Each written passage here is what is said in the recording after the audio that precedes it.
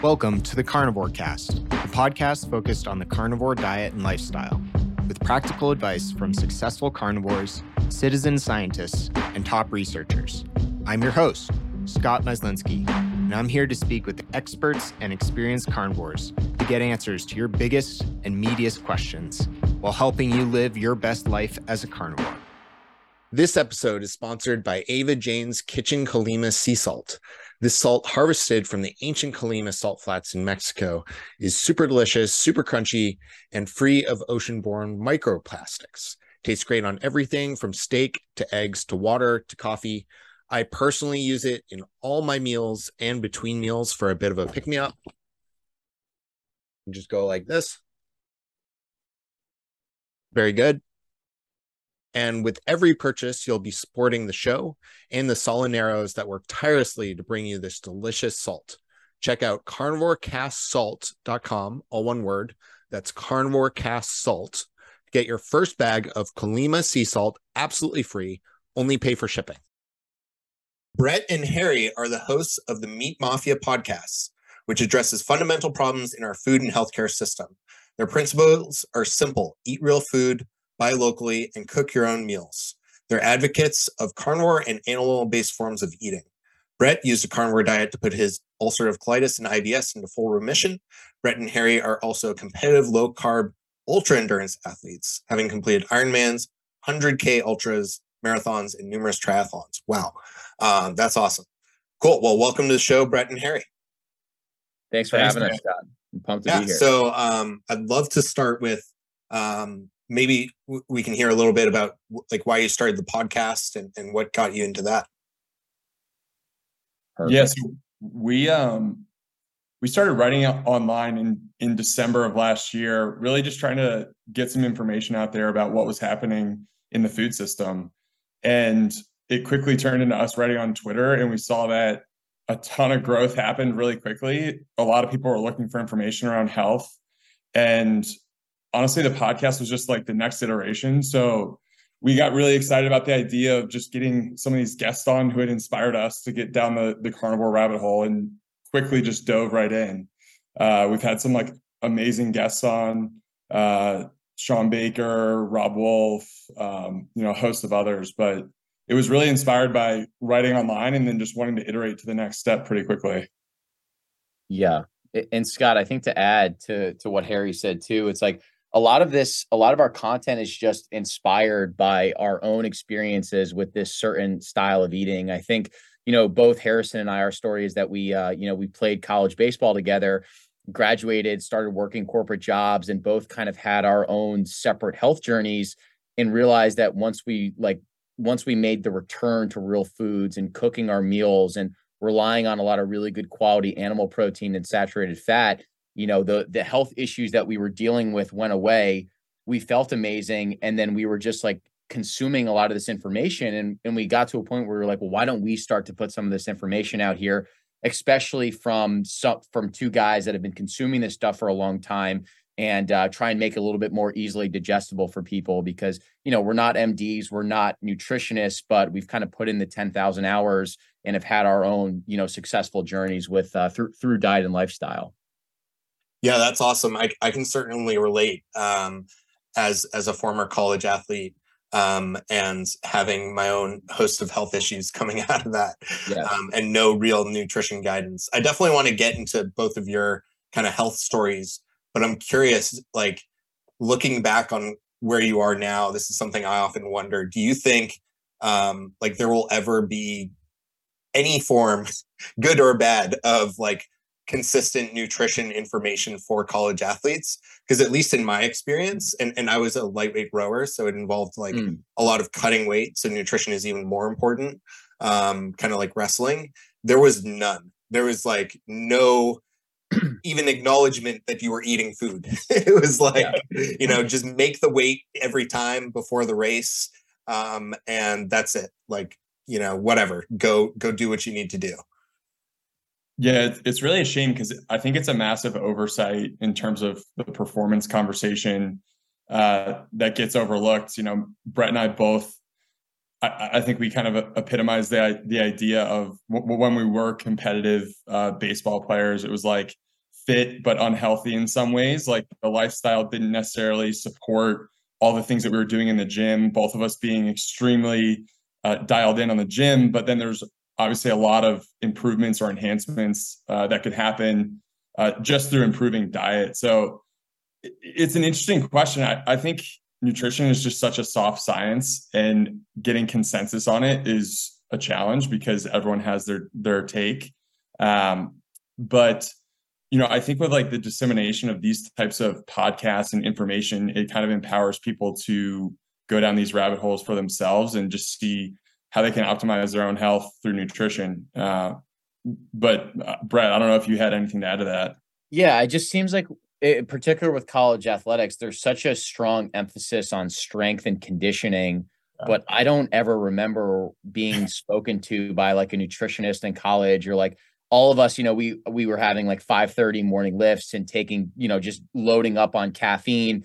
And then afterwards, like just jamming like these protein powders, which are just dehydrated whey protein with preservatives that are making it shelf stable. And no one was ever saying, hey, if you had just eaten a steak after, it's like the best, most complete form of protein and recovery that you could possibly have.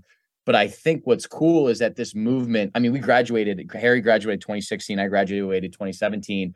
Dude, this because you're helping to lead the space. There's been such an amazing amount of content that's come out just in that 5-year period that I know some guys that are college athletes at a couple D1 programs in the Northeast, and they're saying that they're really into the animal-based movement, and they're seniors on the team, and they're taking like honey with sea salt as their form of pre-workout, and they're eating ground beef after their lifts, and they're teaching the younger guys about this stuff. So, and then you see other Main Street athletes like Noah Syndergaard, huge pitcher for the Phillies, all-star pitcher. He's adopting an animal-based diet. So hopefully we can get some of these bigger influencers that are performing at the highest level to understand how good they feel with animal protein. And then that can kind of like disseminate down to the lower levels. Yeah, that's really cool. Oh, go ahead, Harry. I was just going to add, like, it's easy to be pessimistic because there's so much bad information out there, but it does seem like on the performance side of things, the truth eventually kind of reaches the surface over a long enough time period. Like if these animal-based athletes really do have an edge, I think people will look to that and see that, oh, hey, maybe I can get a performance edge just by changing my diet and eating a little bit more nutritionally, trying to find whole foods. I do think one of the problems with college athletics is you're on like a college budget usually. So you do opt for like those easy, simple fixes where, oh, hey, maybe I can just slam protein powder instead of going and getting ground beef from the cafeteria or, whatever it is. So it does have a little bit more of a limiting factor in that regard. But I think if the information gets out there, exactly to what Brett was saying, people will start following it just because they think they can get an edge. This episode is brought to you by Bioptimizers and their amazing magnesium breakthrough formula for stress relief and better sleep on a carnivore diet. Try it yourself at www.magnesiumbreakthrough.com/carnivorecast and use code carnivore10 to save and help support the show. For August, they've prepared a special offer for our listeners. You'll be able to buy magnesium and get free bottles of the full line of digestive health products, including Maxizymes, patented probiotics, and more. Check them out at magnesiumbreakthrough.com/carnivorecast. And remember to use carnivore10. Thank you. Yeah, I think it's definitely coming a long way. And I'd be really curious to see like what types of sources of information some college athletes are consuming now. Because I graduated in 2014. And at least in my early days in college, like podcasts weren't even a thing. Instagram wasn't even really a thing. I feel old, but there wasn't even an acknowledgement of like, it's important to get protein after your workouts or like make sure you're fueling for your workouts. There was nothing. So it's crazy how little there was. But yeah, interesting topic, just something I thought it would be appropriate to ask you both. And so, yeah, I'd love to hear maybe one at a time, kind of how you found your way to this way of eating, or maybe bounce back and forth, and some of the things you were experiencing before. Yeah, I think Harry and our stories play off of each other really well. some of the medical issues that I was facing were a little bit more rare, whereas I think some of the stuff that Harry was experiencing is extremely relatable to a lot of people when they start to work a corporate job. But just a little bit on myself. For me, I had adopted a carnivore style of eating, just trying to treat ulcerative colitis through diet and lifestyle. So in 2016, I was interning going into my senior year of college, and I started noticing like just this increased urge to have to go to the bathroom. And, I ended up going to the bathroom. It was probably like 20 to 30 times a day, like typically straight blood, just because I really wasn't processing anything that I was eating. I got hospitalized and got diagnosed with ulcerative colitis, which is an autoimmune disease that affects, I think it's somewhere between like 600 to 900,000 people in the US. And it affects your large intestine, which is your colon. Crohn's is kind of like the sister disease to that. It affects your small intestine. And it's basically like your colon just gets so inflamed, either through genetics, diet, lifestyle, stress. I think it was probably some combination of all four for me, that you're just not processing anything that you're eating. And so with all these autoimmune diseases, whether it's Crohn's, colitis, IBS, psoriasis, eczema, they say that it's incurable. So the best that you can do is put it into remission. So for me, I got on a drug called Remicade, which was a biologic drug administered through an IV. I would get that every 8 weeks. And the medication was like $50,000 per infusion. So luckily, I had good insurance and good benefits through my company, but I'm costing the medical system $400,000 per year. Plus, you can do the math on everyone else that's on Remicade. I mean, the numbers are absolutely outrageous. So, I'm basically told that I need to be on this drug for my entire life. And then I was working a tech sales job in New York in 2019. And that was when I first stumbled across Sean Baker going on Rogan's podcast, basically talking about how amazing animal products are, how digestible they are, how we've evolutionarily been designed to be carnivore, which I thought was interesting. And then the kicker was he started talking about all these anecdotal instances of people that are effectively curing these autoimmune conditions by adopting this animal-based or carnivore style of eating. So for me, I'm like, well, why would I not try and at least implement some of these foods? Because I don't want to be dependent on a drug every 8 weeks that also has a whole host of other side effects. So like I very vividly remember like in 2019, just eating all animal products, steak, chicken, eggs, some fish, water. I did do a little bit of coffee, and literally, Scott, within like the first 4 to 5 days, my symptoms went down to, I think I was going to the bathroom like twice a day within 4 to 5 days. And it's funny, right? Because you hear a lot of stories of people that go carnivore that have these issues, and a lot of issues will clear up within the first week. And then since then, it's just kind of been this progression of just getting more and more refined with it, cooking my meals, being very intentional about where my fats are coming from. And, I've implemented things like fruit and raw milk and vegetables, and I'll cycle back and forth with those things. And sometimes I'll go back to strict carnivore. Sometimes I'll throw in some other products. But since that time, all of my inflammation is effectively, and microinflammation has gone away, and I'm completely, drug free now, which is, it's just an amazing testament to when you're giving your body the foods and the nourishment that it actually wants, how it can actually perform. So, that's kind of my health journey. And then, obviously Harrison's had his own awesome experience with this diet. Yeah. And I think, as Brett said, my story kind of complements his nicely because it's different, but it's pretty relatable. So, in college, I was always the guy who's very focused, like performance-based in the gym and mindful of diet. So I had experimented with a paleo diet in college, and had gotten like the best shape of my life.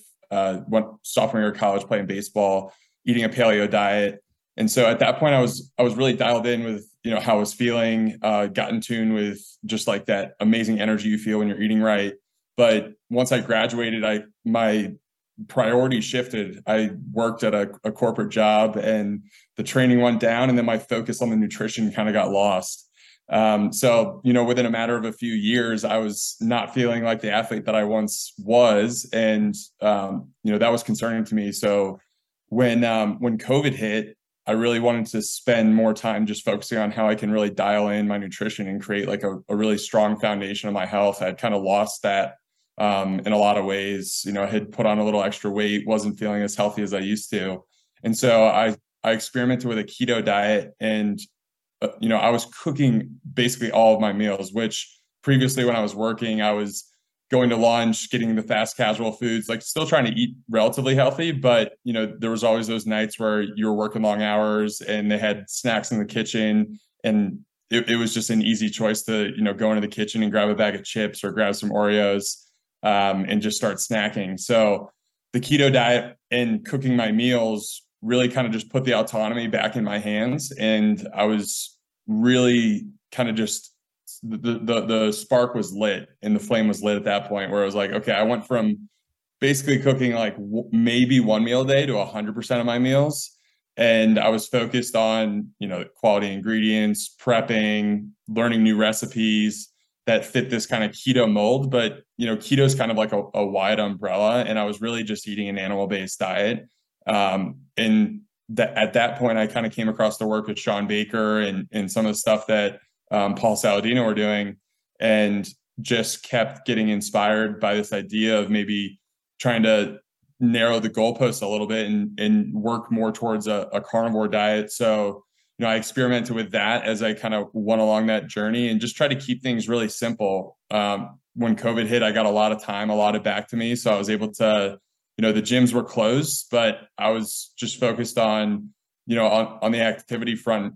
I was just going on long walks and trying to keep my performance and training stuff very simple and just focus on the nutrition side of things, which I think gave me a unique lens of really building out this foundation of health. And, I saw my body and my health transform incredibly quickly. 6 weeks, I was down 20 pounds, back to the best shape of my life. And it was really all just through the nutrition, spending the time in the kitchen and just getting to enjoy that process. Obviously not having any social obligations really helped support that. My lifestyle was pretty simple, just being, isolated to basically one location. But, at the end of the day, that was kind of the spark for me, where I was like, okay, this is the lifestyle I want to be living going forward, and just kind of continuing to tinker with carnivore and animal-based. And as Brett said, I think for me, I view carnivore as a real tool. I kind of sit in that animal-based bucket where, I just recently ordered a quarter cow. I cook about I cook 100% of my meals, and most of them are centered around that, idea of sourcing really high quality ingredients and trying to buy in bulk and just cook. I have that cow, so I'm cooking basically all these different styles of beef recipes, adding in some eggs, and I found that to be the best thing that works for me. So it's been an amazing journey. I think that our stories kind of complement each other well, in terms of Brett really didn't have a choice, and I was there. I was kind of your average guy who's working their job and just trying to figure out, okay, how can I avoid all this garbage that's getting thrown in my face through this demanding job, long hours and kind of a stressful environment. And it's if you can optimize your diet and nutrition and you're working a corporate job, you're definitely leaps and bounds ahead of the people who you're surrounding yourself with. So, I found it to be, an amazing kickstarter for me in terms of just what we're doing now, and just continuing to kind of push the envelope in all aspects of life. Yeah, thank you for sharing. That's awesome. And it's definitely relatable. Both of your stories, I think, actually very similar to my wife and myself. Her having to do it out of obligation and actually being diagnosed with Crohn's at one point. Oh, wow. And then, she almost went on the drugs for life, but was able to kind of reverse the diagnosis with carnivore. And then myself, similarly, just starting a corporate job, having worse and worse eating habits, and feeling worse and worse, and having some of my own digestive problems and gaining weight. And I love that both of you really emphasize the cooking aspect. I think that's such an underrated skill. And it's really cool that you both talk about that a lot. Yeah, I would say that as we've everything has progressed very quickly with what we're doing, which is amazing. But I think that if there's one focal point above all else that we really try and push is this emphasis on just like sourcing your own food and really taking the time to prepare those meals. And really just you have the ability to control the inputs. It's really difficult to be healthy when you're eating out, even if you're trying to stick to a carnivore diet. It's, it's one thing if you're traveling and you're going to get a steak here or there, but you really just don't have control over the oils that they're cooking it in or the preservatives that they're using or some of these other ingredients, or even if they're using like a sauce or a dressing or a marinade that has like seed oils in it. It's just very difficult. But, and the stuff, it's not hard, right? It's like neither Harrison or I could really cook prior to going on this journey. And we started with like very basic things like, steak, ground beef, learning how to roast a chicken. And then you progress from there. And I think, Harrison, you were doing you were trying to implement one new recipe a week or something like that, just to really build out like that repertoire of recipes.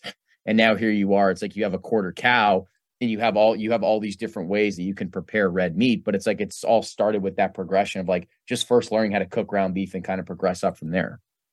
Yeah, and going back to this idea, like Brett and I are both ex-college athletes, and we don't have PhDs, but I think kind of reducing this whole thing down into we are trying to make people healthy, and I think the easiest way to make people healthy is controlling the inputs. And whether you're going on like more of like a vegan diet or like almost any diet you choose to go down, if you're controlling the inputs and cooking your meals, it's going to be really hard to not get healthier in some ways, right? Like, I think it eliminates a lot of the processed garbage, a lot of the refined sugars, a lot of packaged foods. So when you start thinking about it in that way, like there's oversimplification of everything. We think like cooking your own meals and prepping your meals is just a massive, like, if you're going to focus on one thing, let it be that, because it'll have a massive positive externality. Even if you do choose to do like a different style of eating, different than carnivore. Yes. But yeah, I mean, to add on some things that Brett said, like I started off just trying to do like one meal a week that was different.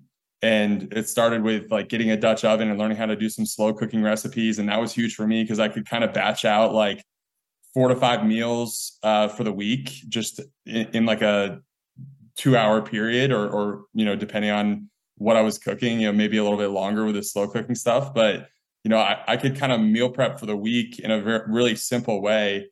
And just that concept of trying to add one little meal to my repertoire each week kept it interesting, kept it fun. And it didn't put a whole lot of stress on me, which I think a lot of people feel when they're trying to like turn their health stories around. It's like the stress and pressure that they need to be perfect.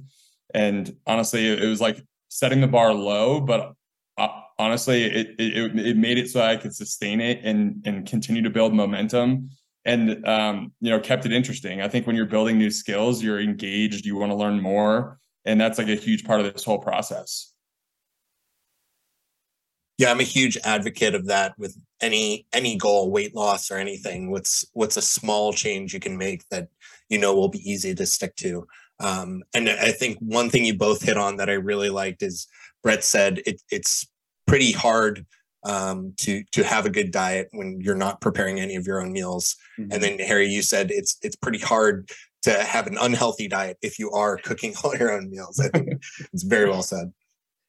Yeah, there's just a certain intentionality that comes with it. And I think it could, I think starting a carnivore diet or keto or paleo could be overwhelming for a lot of people because you're taking everything and, going on this new journey. But like for us, it was very simple things like I was mentioning, like learning how to cook ground beef or learning how to properly sear a steak or a chicken. But it's like these things are so simple, but they're very delicious. And you get to a point where you realize, oh, wow, from start to finish, I can have an amazing steak that costs me $10 to $12. And it's ready to go in less than 10 minutes. I chop it up. I put it into a glass Tupperware container, and then I have it ready to go for the next day. So it's like just all these little things that compound over and over again. And then you eventually, you just have your flow and your schedule.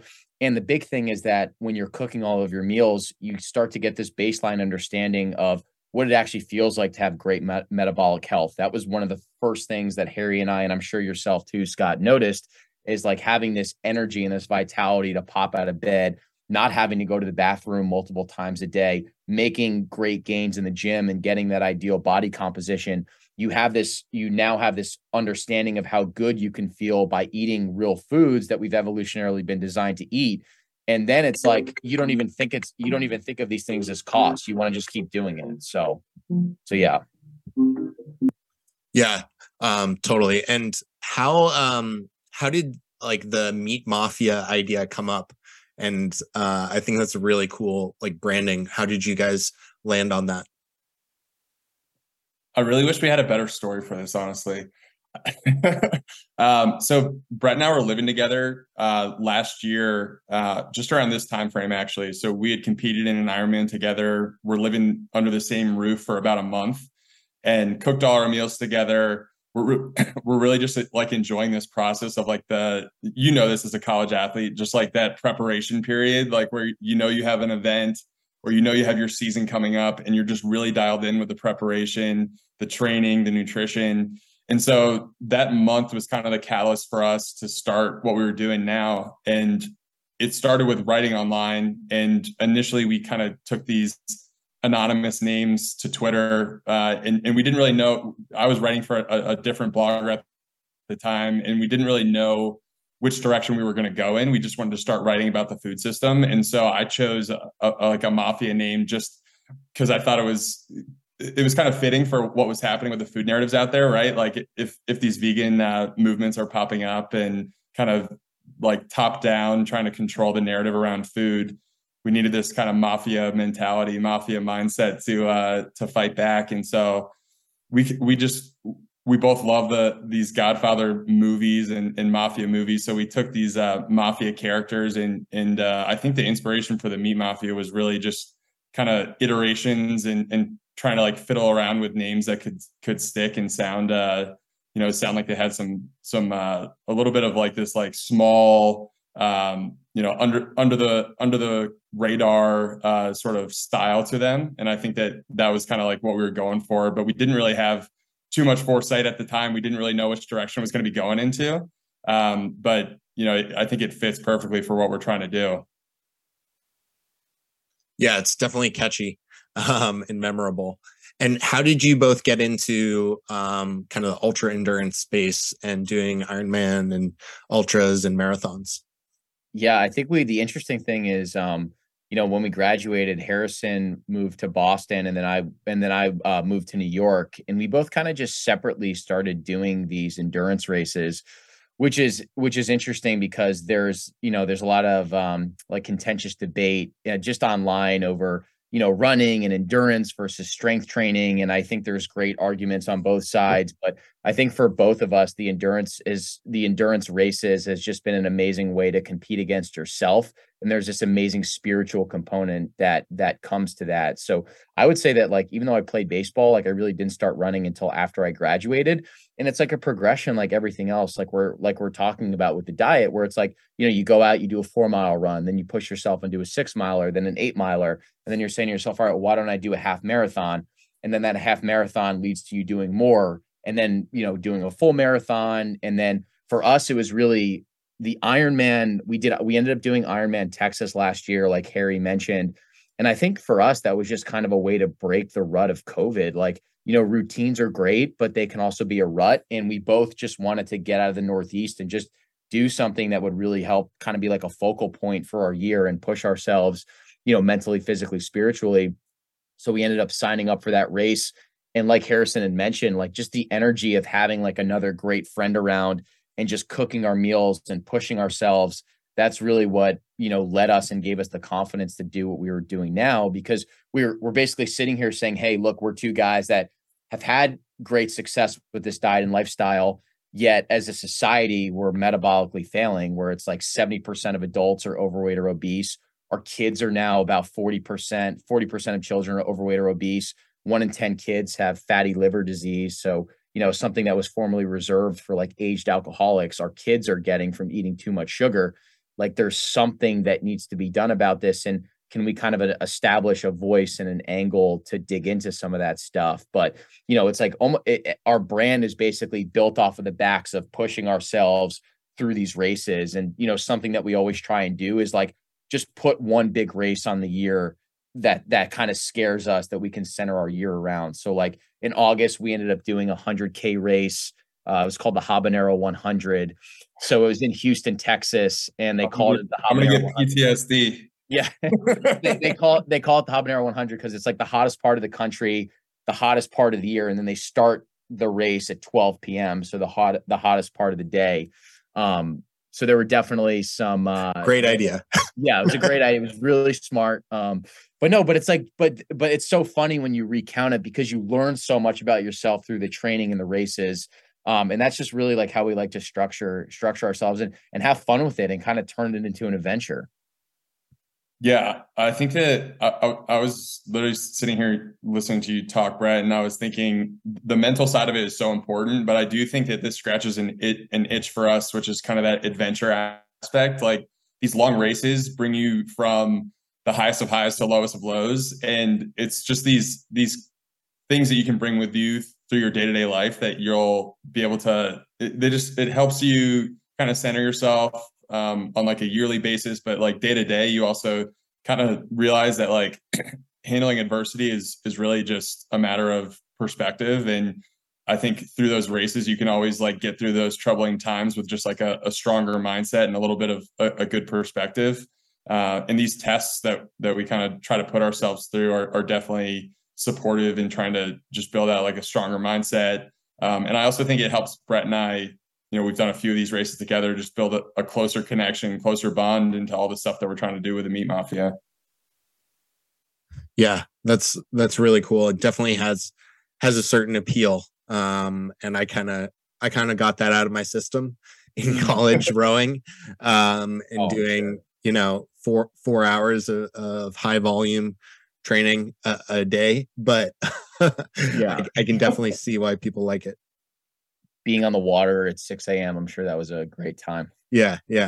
But yeah, I'd love to hear what are like some of your goals with the Meat Mafia podcast, and maybe where folks can find out more about it and follow along. Yeah, I think Harry and I can tag team this one, but it's been really special for us just to see the progression of everything in a relatively short period of time. Like Harrison had mentioned, we started writing on Twitter in January, and then we've launched episode 1 of the show. I think it was March 1st. And so since that time, we've done about 120 episodes. So wow. It's probably too much content, but for us, it's like we've seen shows like yourself that have been like pretty inspirational to us. And we've said, look, we're going from never have done a podcast before to really wanting to get on guests that we think could help people be healthier. So we want to be we want to create the best possible listening experience for our guests. And the only way that we're going to do that is just continue to get behind the camera and get really engaging guests on. So like really the question that we're trying to answer through the show is like, why are we so unhealthy as a society? But then how do we bring together some practical solutions that can help people get healthier? So, we've had on a number of great doctors, nutritionists, experts in that space. And then Harrison and I have also really dove deep into regenerative agriculture and building connectivity with our rancher and farmer and improving the quality of our soil health.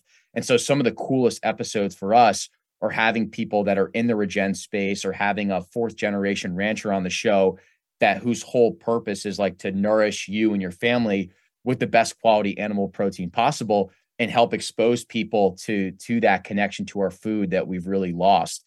Like Harrison has mentioned, like he's been very intentional about, connecting with a farmer and getting a quarter or a half cow from them. That was like a foreign concept to us a year ago, where we had like had great experience with Carnivore, but we didn't really have this connection with our farmer, or we weren't thinking grass-fed versus grass-finished. So we want to try and like touch on all those little nuanced points so people can walk away from every episode just feeling like they have a better understanding of our food system, and really just how to be healthier overall. I don't know if I missed anything there, Harry. No, you crushed it, man. I think that some of the things that we're thinking about is just like, how do we get, closer to our food system and more engaged with what's going on? Because I think that's kind of the fundamental issue that's happened over decades and decades, is that we've just grown further and further away from the food that we're putting in our body, or the things that we think are food that we're putting in our body. So just trying to educate around those points. And Brett and I have a few exciting things in store for the next 6 to 12 months. We're actually moving out onto a farm to try to learn how to grow some of our own food. And that's awesome. Get our hands dirty a little bit and figure out some of this farming and ranching lifestyle for ourselves. So just trying to think of creative ways to get really good information out there for people to just get a little bit of inspiration to improve their health, one step at a time, because that's obviously how Brett and I did it. Yeah, that's so cool. And I'm really looking forward to following along that journey. And yeah, I'll have links to everything in the show notes, but where are some good places for folks to find you? Yeah. So I mean, Twitter is where we started, but I think if you go to our YouTube, just the Meat Mafia podcast spelled out, we've pretty much, we've gone through and uploaded basically every episode that's in there right now. We also have a Substack, which is if you just Google the Meat Mafia podcast, the Substack will pop up. And, we do 2 to 3 1,000-word articles per week right now. And we're trying to keep ramping that up, a little bit longer form content. And then, we're also on Instagram, Meat Mafia podcast. And then we have separate Twitter handles, which are those anonymous Mafia accounts, which we can link to as well. But I mean, any of those places are good to start. And, I think for us, it's like giving people the, being able to interview guests like yourselves that are specialists, and also be able to do some writing and just talk through some of these macro level issues about, what's kind of happened with the food that we're eating and how do we actually fix it moving forward. Awesome. Yeah. I'll definitely have links to all of that. And thank you both so much for coming on today. It's been awesome to finally meet you guys. And really, really excited to keep following along with both of you. Likewise, man. Thanks for having us. Yeah, we appreciate it. You've had a big impact on us, and we've listened to the show for some time. So it's cool for us to be guests on here, and appreciate all the work that you've done. Thank you. If you enjoy the show, please consider supporting the Carnivore Cast on Patreon. By becoming a patron, you'll help us reach more people and continue to create content on Carnivore. There are also exclusive perks available, such as private Q&As, consultations with me, and more. Become a supporter at patreon.com/carnivorecast. Check the episode description for the link. Thank you, and I'll see you there. Thank you for listening to this episode of the Carnivore Cast. If you enjoyed this episode, please review on iTunes. It really helps us out. And share it with a friend. What questions would you like answered, or who would you like to hear from in the carnivore research community? You can find me on Twitter, Instagram, and Facebook at CarnivoreCast, or go to carnivorecast.com. You can also email me at info@carnivorecast.com. I'd love to hear from you. Until next time, keep it carnivore.